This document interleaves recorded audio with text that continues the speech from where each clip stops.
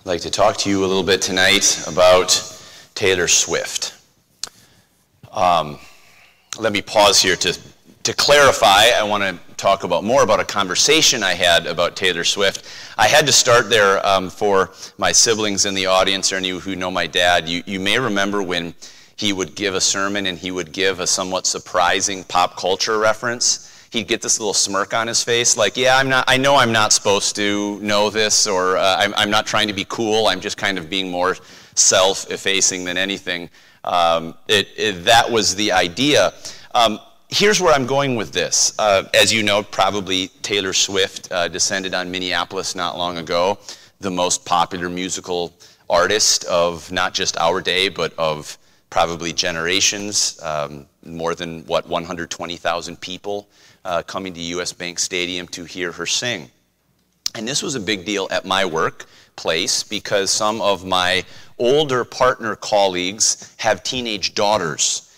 And so it was a big deal for them. Apparently they had money to spend or contacts to exploit, and so they brought their daughters to the Taylor Swift concert, and the dads themselves went along. And so you can just imagine around the office, they're talking about going to Taylor Swift. And I was communicating with one colleague that is a very thoughtful man. We've talked very deeply at some level about spiritual things, and he is not a believer, but very thoughtful, very contemplative.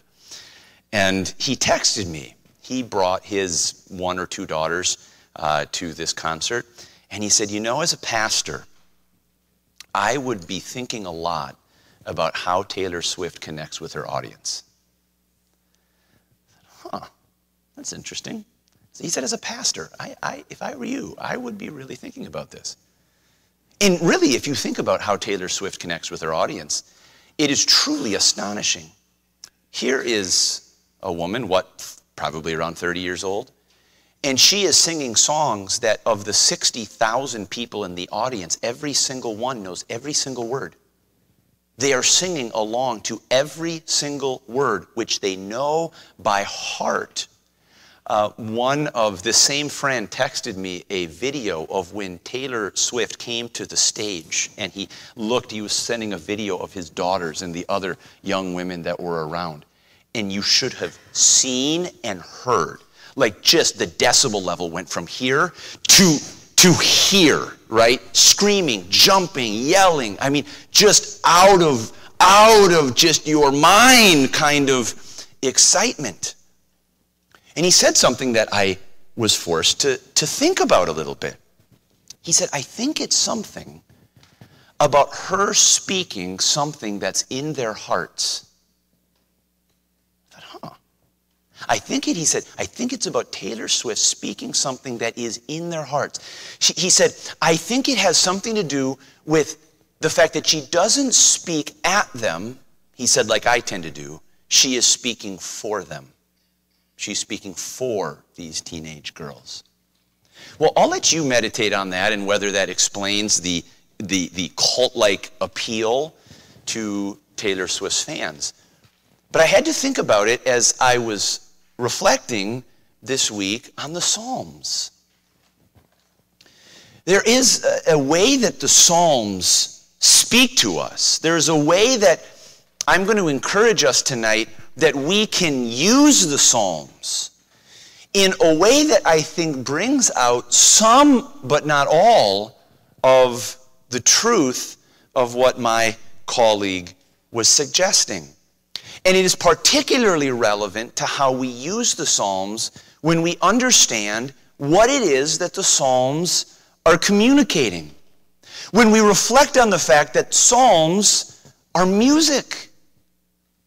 In fact, in the Greek, when we use the noun in the Greek, psalms, we're literally speaking, the verb form of that is to pluck, like you're plucking a string. Literally, when you use the word psalm, you are literally communicating something about music, about poetry to music, and about the subjects that music is expressing. Tonight, as a kind of template, I want to look at Psalm 22. which combines one of the most raw forms of emotion anywhere in Scripture. My God, why hast thou forsaken me? And I want to try to understand how we might use the Psalms in our daily experience, looking not just to the text of this psalm, but looking to how Jesus himself used this psalm and others in his hours of trial and agony. The title of the message this evening is simply this: using the Psalms. Using the Psalms. And I hope that this evening we all will leave here more committed to ensuring that the Psalms are not just a part of our scripture reading when we're going through it in our yearly Bible calendar, but that the Psalms will become more a part of your daily life as your personal hymn book. Psalms that will speak for you, Psalms that also will speak to you, and Psalms that therefore must be with you. Those are our 3 points tonight. Psalms that speak for you, Psalms that speak to you, and Psalms that therefore must be with you. Let's start first of all with this concept of Psalms speaking for you. Now, any of you who are music fans or are a person who enjoys or engages with music know what it is for a song to speak for you. You know that.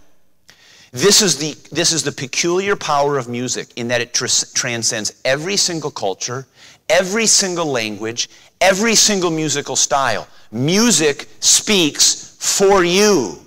In this way, music is a vehicle for your emotion. Music is a vehicle to communicate how you are feeling. And any of you know this. When you are feeling one way, you naturally gravitate toward a music that is communicating that emotion. And if you are feeling another kind of emotion, you will gravitate toward a music that is communicating a very different kind of emotion. In a very, very just basic sense, I was a high school basketball player. And before every game, there was a very certain kind of music that was played. It wasn't Bach's Brandenburg concertos. Why is that? Because my teammates were experiencing a certain kind of emotion, a certain kind of feeling. And they needed in their mind a music that propelled them, that drove them, a certain beat that engaged that emotion, that expanded that emotion, and they wanted to feel it. Why is there a part of our culture that engages with heartbreak songs, bad romance? Why? Because it is communicating something that they are feeling, and they identify it. The music is speaking for them. And in fact, this isn't just a secular idea. This is a biblical idea. In James chapter 5, this is what James, his counsel to believers is. Is any among you afflicted? Let him pray. Is any among you merry, joyful, happy? What does he say? Let him sing psalms. I mean, this is a biblical idea. Are you experiencing this kind of emotion, this kind of feeling? Well, express it. Express it in the vehicle of this psalm. And so when we understand that's the very essence of what music is, this is a part of its unique culture-crossing relevance in our society, it's then we can tie it into the Psalms themselves. Because, friends, the Psalms speak to every kind of human emotion, every kind of human feeling. You don't believe me?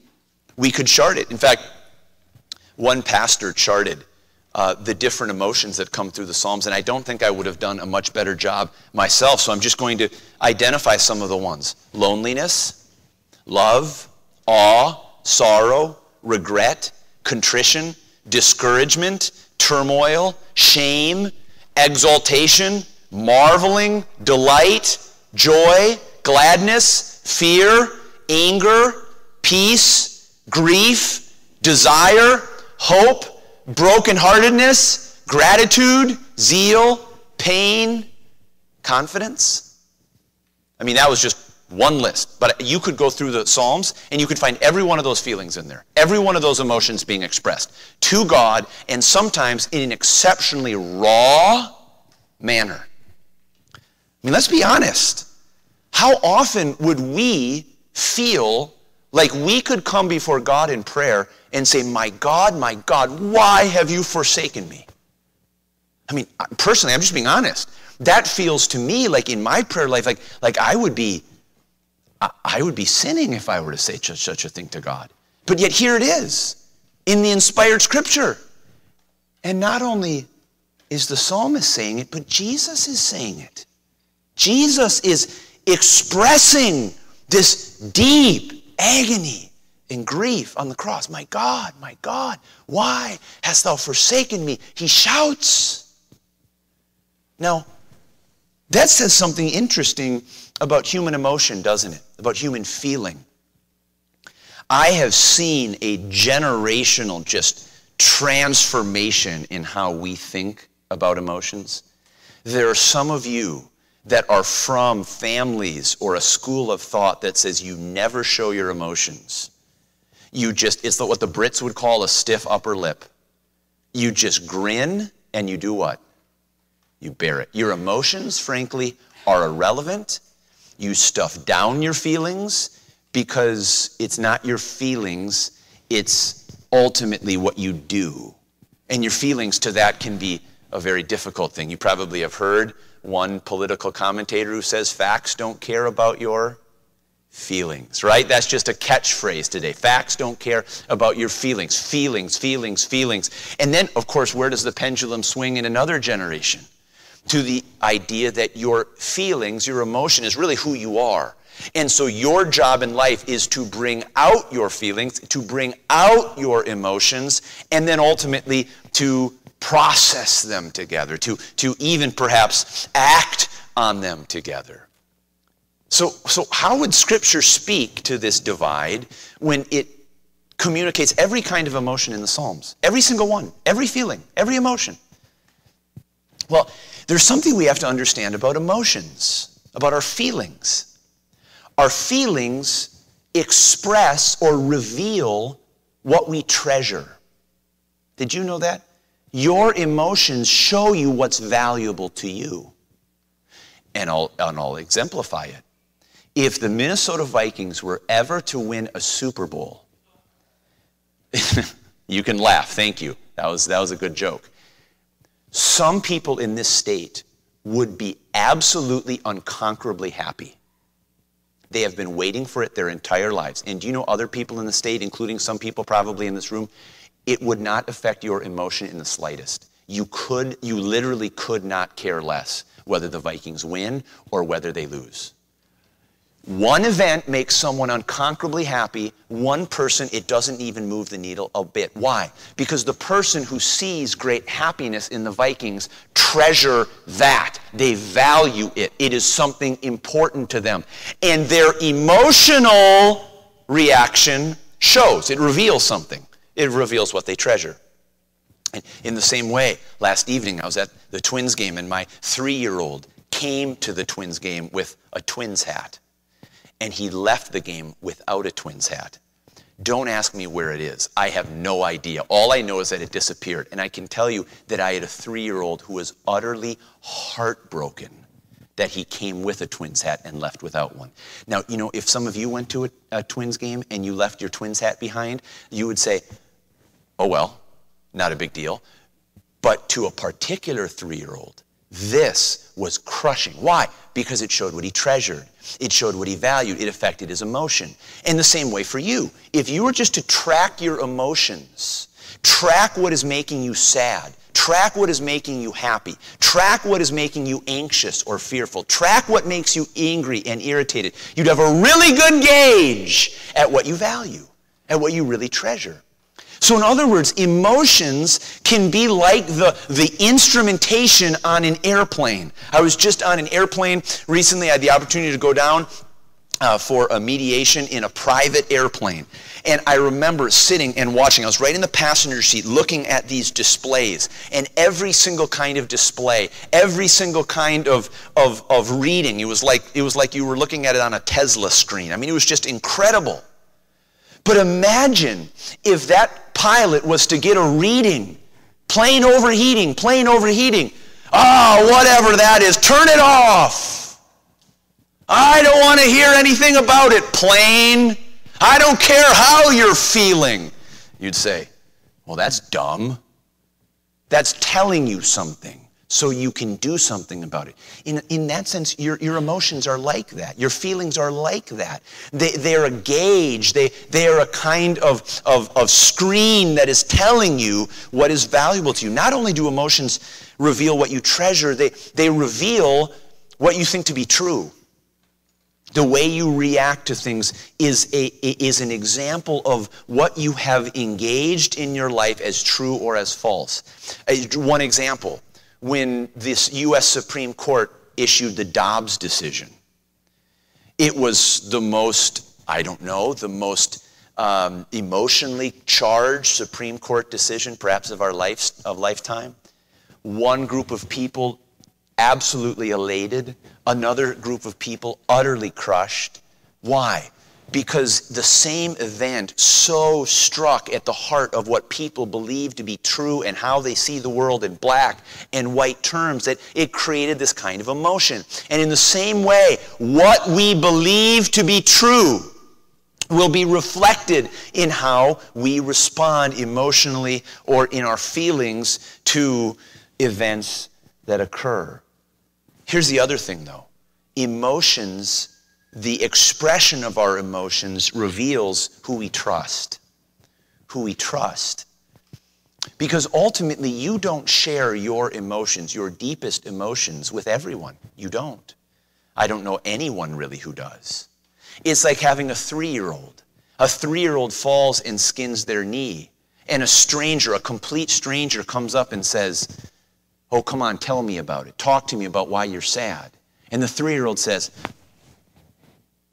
but the 3-year-old will go to mom and dad and share what is emotional, share what is being felt. And in the same way, the expression of our emotion reflects who we trust to deal with our feelings. It's interesting, guys, when your wives bring things that are emotional to you, and our reaction as guys, because we maybe don't feel it, is, come on, I don't want to deal with this nonsense. Don't you understand? Your wife is expressing her trust in you. She is expressing your value to her. When we respond in a kind of way like, hey, get out of here with that stuff, I don't feel it, I don't get it, we're taking her trust and we're really injuring it in that way. But more deeply, the expression of our emotion toward God reflects our trust in Him to take what is valuable to us, to take our emotions, our feelings, and deal with them appropriately. I noticed, interestingly, in Revelation chapter 6, in heaven itself, do you know what verse 10 tells us? That in heaven itself, the martyrs who have been martyred for the faith are asking God this question. And they cried with a loud voice. They're feeling something. And here's what they're saying. How long, O Lord, holy and true, dost thou not judge and avenge our blood on them that dwell on the earth?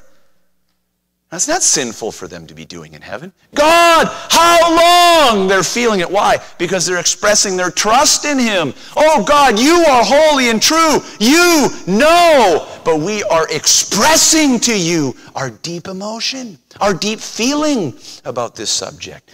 The Psalms speak for you because they tap in to what you find to be valuable. They tap into what you find to be true, and they tap in to challenge you about who you are going to trust with your emotions, with your feelings.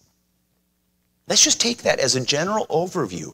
When the Psalms express very, very passionately these deep emotions that we ourselves experience. So first of all, notice the Psalms speak for you. But secondly, I want us to notice that the Psalms speak to you. The Psalms speak to you. Now, I want here now to dive into Psalm chapter 22 together. Should we look into Psalm 22? And I want us to see how this plays itself out here. Notice, first of all, that the Psalms express feeling. They express feeling, and in some cases, very deep, honest, raw feeling. Look with me at verse 1, will you? This is a psalm, we're told, of David. My God, why hast thou forsaken me? Why art thou so far from helping me? And from the words of my roaring. The idea here seems to be this inner discomfort, inner distress, like you're feeling your emotions just welling up and roaring inside you like a lion. If you've ever felt that or experienced that in your own life. He says in verse 2, oh my God, I cry in the daytime, but thou hearest not. Now, is that true? He says, God, I'm crying in the daytime, but you're not hearing. And the idea here seems to be, you're not hearing me and responding. You're not listening and answering. But what a remarkable thing to say to God. God, I'm crying to you, and you don't seem to be answering me. You don't seem to be listening. And in the night season, and am not silent. Now, this is the expression of an absolutely raw kind of feeling as it relates to God. And you know, friends, this happens throughout the Psalms, not just here.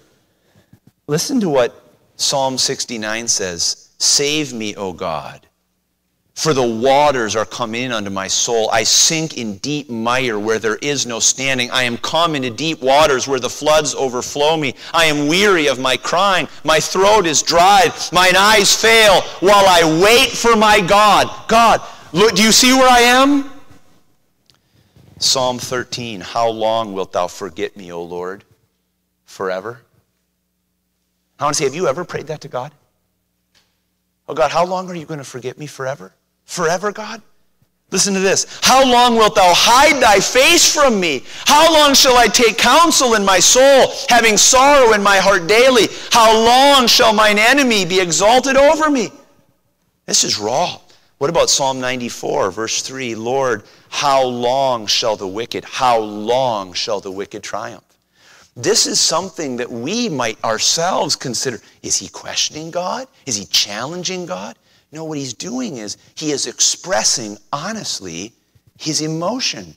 He is expressing honestly his feeling toward God. And if we're to question whether this is a biblically appropriate thing to do, we have to grapple with Jesus and his own example. You know, in Matthew chapter 27, as Jesus hung on the cross, verse number 45 tells us that there was a darkness over all the land unto the ninth hour. And this is a picture, the Old Testament picture of darkness is one of God's judgment. God's judgment appeared, if you will, on the scene to be expressing his righteous wrath against your sin and mine on the person of Jesus Christ. Jesus was becoming sin for us. And under the darkness of the universe and under the darkness in separation from God, at the end, at about the ninth hour, Jesus cried with a loud voice saying, Eli, Eli, lama sabachthani. That is to say, my God, why hast thou forsaken me? This was not a cry of doubt, but it was a cry of the deepest kind of emotion, the deepest kind of feeling. He cried, he shrieked, he yelled, my God, why hast thou forsaken me? Now grapple with that for a little bit. Think about how you pray. Think about the kind of agony that Jesus was experiencing on that cross for you and for me. And then think about how he expressed it in a prayer to God, expressing his deepest feeling. How do you pray? How do I pray? Wow. Do you know that's not the only psalm that Jesus quoted on the cross? Do you know that at the very end, right before he died, Luke tells us that he said, Father, into thy hands I commit my spirit. He said, into thy hands I commend my spirit. He was quoting Psalm 31:5, which says just that, into thine hand I commit my spirit. Jesus was meditating on the Psalms in the hour of his deepest agony. And what was he doing? He was allowing them to speak for him. He was using them to channel what he was feeling and communicate it in prayer toward God. So I draw this example. You and I should speak the Psalms to express the way we feel. We should use the Psalms to bring our emotions to be directed toward God in prayer. In other words, us guys, and I'm saying guys, but I know it could be other things. Those of us who are from the school of just ignore, tamp down, stamp on any kind of feeling, any kind of emotion, grit your teeth and bear it. I don't see that even from Jesus. Because there is a way in which these Psalms speak for us in our emotion, in our deepest feeling. And it is right and it is good. But notice, secondly, even from Psalm 22, not only does this psalm express feeling, but it engages with truth. Now, this is absolutely critical if we're going to know how to use the Psalms.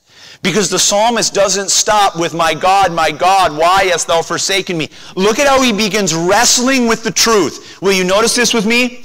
Notice he says, verse 3, but thou art holy, O thou that inhabitest the praises of Israel. Our fathers trusted in thee, they trusted, and thou didst deliver them. He begins grappling with the truth of what he knows about God's character, about what God has done in the past. He says, they cried unto thee and were delivered. They trusted in thee and were not confounded. He begins to wrestle with the truth. And then notice what he says. But, now if you'll just notice in Psalm 22, that word but comes back and forth again. It's like he's in an argument with himself. He's speaking truth to himself, but then his feelings come up again. And he says, oh no, I got to get back to the truth. And he's going back and forth. Notice he says, but I am a worm and no man, a reproach of men and despised of the people. All they that see me laugh me to scorn. They shoot out the lip. They shake the head, saying, he trusted on the Lord that he would deliver him. Let him deliver him, seeing he delighted in him. And on in this psalm, you can look at it for yourself. Not only is this a wonderful depiction of Jesus' suffering on the cross, an absolutely spot-on description of a crucifixion that shows the messianic character, the prophetic character of this psalm. David himself, in whatever he had been going through, was wrestling and engaging with the truth. He said in verse 10, I was cast upon thee from the womb. He goes back to experience, to express what he's experiencing right now. But he says, verse 19, but be not thou far from me, O Lord. O my strength, haste thee to help me. Deliver my soul from the sword, my darling from the power of the dog. Save me from the lion's mouth, for thou hast heard me from the horns of the unicorns, likely the wild oxen.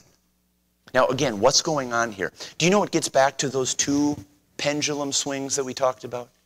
We can either have a view that we never need grapple with our emotions. We never need grapple with the way we're feeling. We just stomp it down. And we have seen the Psalms are expressing this emotion to God. They are communicating to him what they're feeling. But on the other hand, where has the pendulum swung in the modern world? Your emotions are the real you. So bring them out. Get them onto the table. Feel them. And that is the real you. And the Christian says, no. No. Because I know my heart is deceitful and it's desperately wicked. I know that my emotions sometimes reflect that I value the wrong things. Or I value sometimes not wrong things, but I value them more than I should. My emotions reflect that sometimes I embrace lies from the devil and I need to replace them with truth. My emotions are not a perfect caliber, a perfect gauge to what is right for me to think and to act. Do you know, friends, one day in heaven, you're never going to need to calibrate your emotions, because you, as a perfected being, will have emotions that are always calibrated to what is true and what you should treasure perfectly. What a wonderful thing that will be. But right now, you're not perfect. And so your emotions, while we should express them toward God, nonetheless need to be engaged with. They need to be wrestled with. That's why, for example, in Psalm 42, the psalmist says, "Why art thou cast down, O my soul? Why art thou disquieted within me?"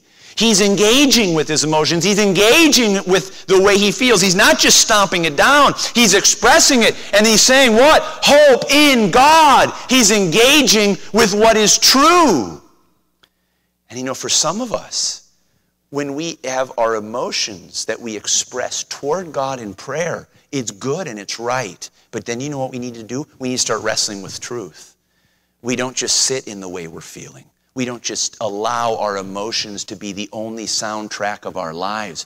We start engaging with what the Bible says, who God is, who we are, and what the Word teaches. You see that here in Psalm 22? He expresses his feeling.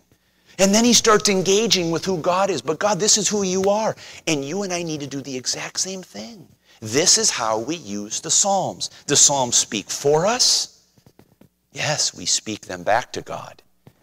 And then we allow them to engage with us. We allow them to speak to us. One more thing. Not only does this psalm express feeling, not only does it engage with truth, but do you know what it does? It ultimately embraces truth. And I love this. Will you look with me back at verse 21?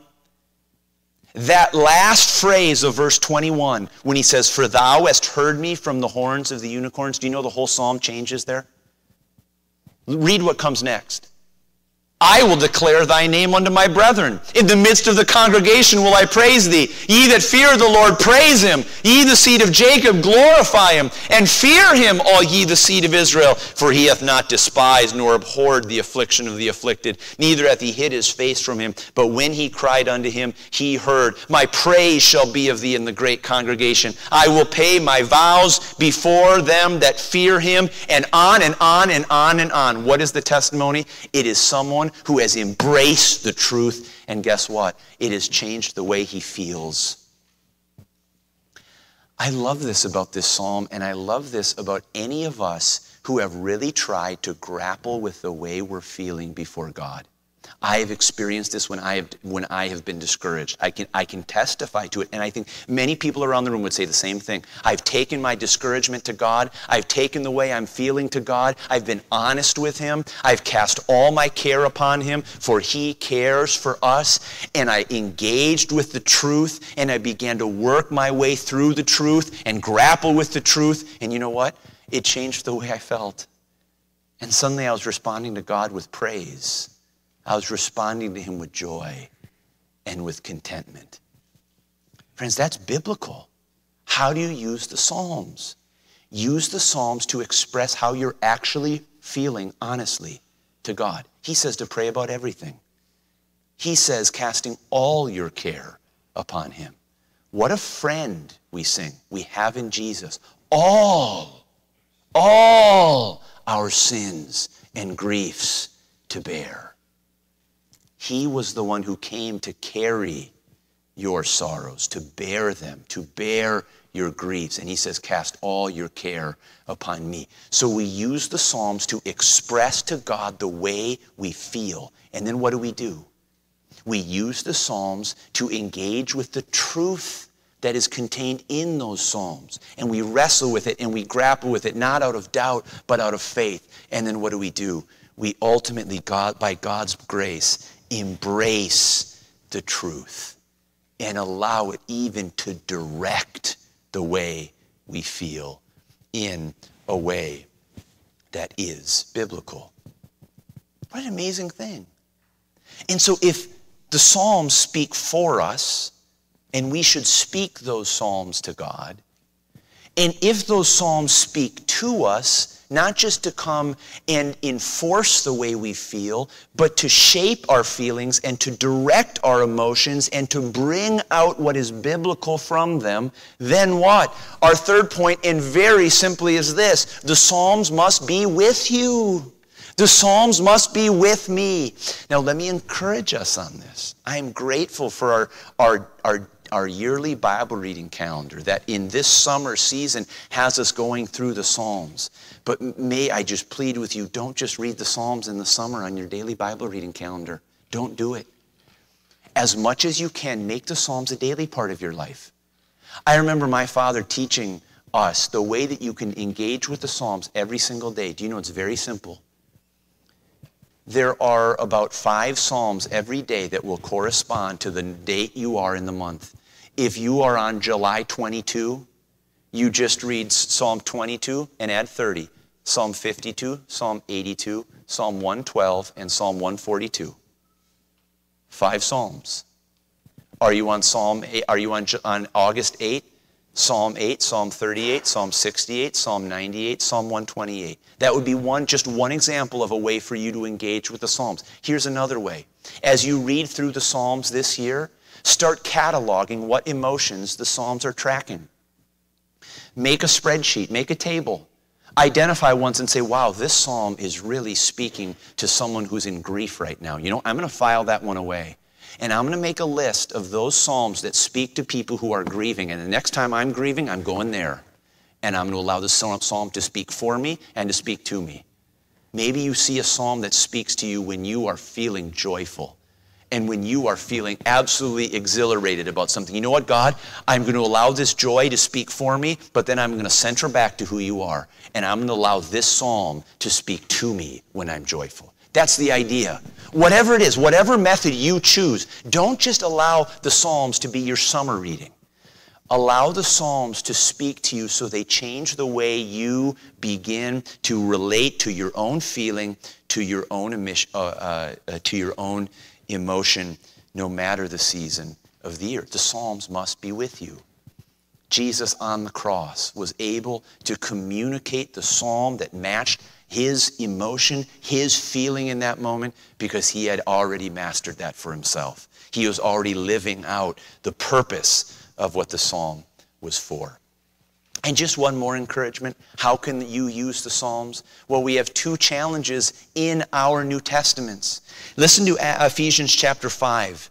And be not drunk with wine wherein is excess, but be filled with the Spirit, speaking to yourselves in psalms. Speaking to yourselves in psalms and hymns and spiritual songs. What is that? Using the Psalms. Using them on a day-to-day basis to allow the Holy Spirit to control the way that you are feeling and thinking and acting. I love the verse that comes after that. Giving thanks always for all things unto God and the Father in the name of our Lord Jesus Christ. What does the Holy Spirit do when we sing and speak to ourselves and to others with the Psalms? He enables us to give thanks always for all things in a grateful and contented manner. Why? Because the Psalms tend to shape the way we feel, even as they allow us to express the way we feel. Colossians 3 says this: let the word of Christ dwell in you richly in all wisdom, teaching and admonishing one another in psalms and hymns and spiritual songs, singing with grace in your hearts to the Lord. Friends, the Psalms are gems. They are gems to speak for you. Just like my colleague said about Taylor Swift, why does she have such an appeal? Because she speaks for people. Well, ignore her for just a minute. The Psalms speak for you, and allow them to speak for you in your daily experience with your emotion, with your feeling, with what you are experiencing that day. But don't just allow them to speak for you. Then allow them to speak to you, to communicate what is true, to expose what is false about the way you're feeling, and then ultimately to allow your emotions to be guided, directed, to be shaped by the Spirit of God, ultimately, as Ephesians 5 tells us, toward a spirit of gratitude, giving thanks always for all things in the name of our Lord Jesus Christ. Friends, as we go from here tonight, let's commit ourselves to use the Psalms, both to speak for us, ultimately to speak to us, and therefore engage us for the Psalms to be with us.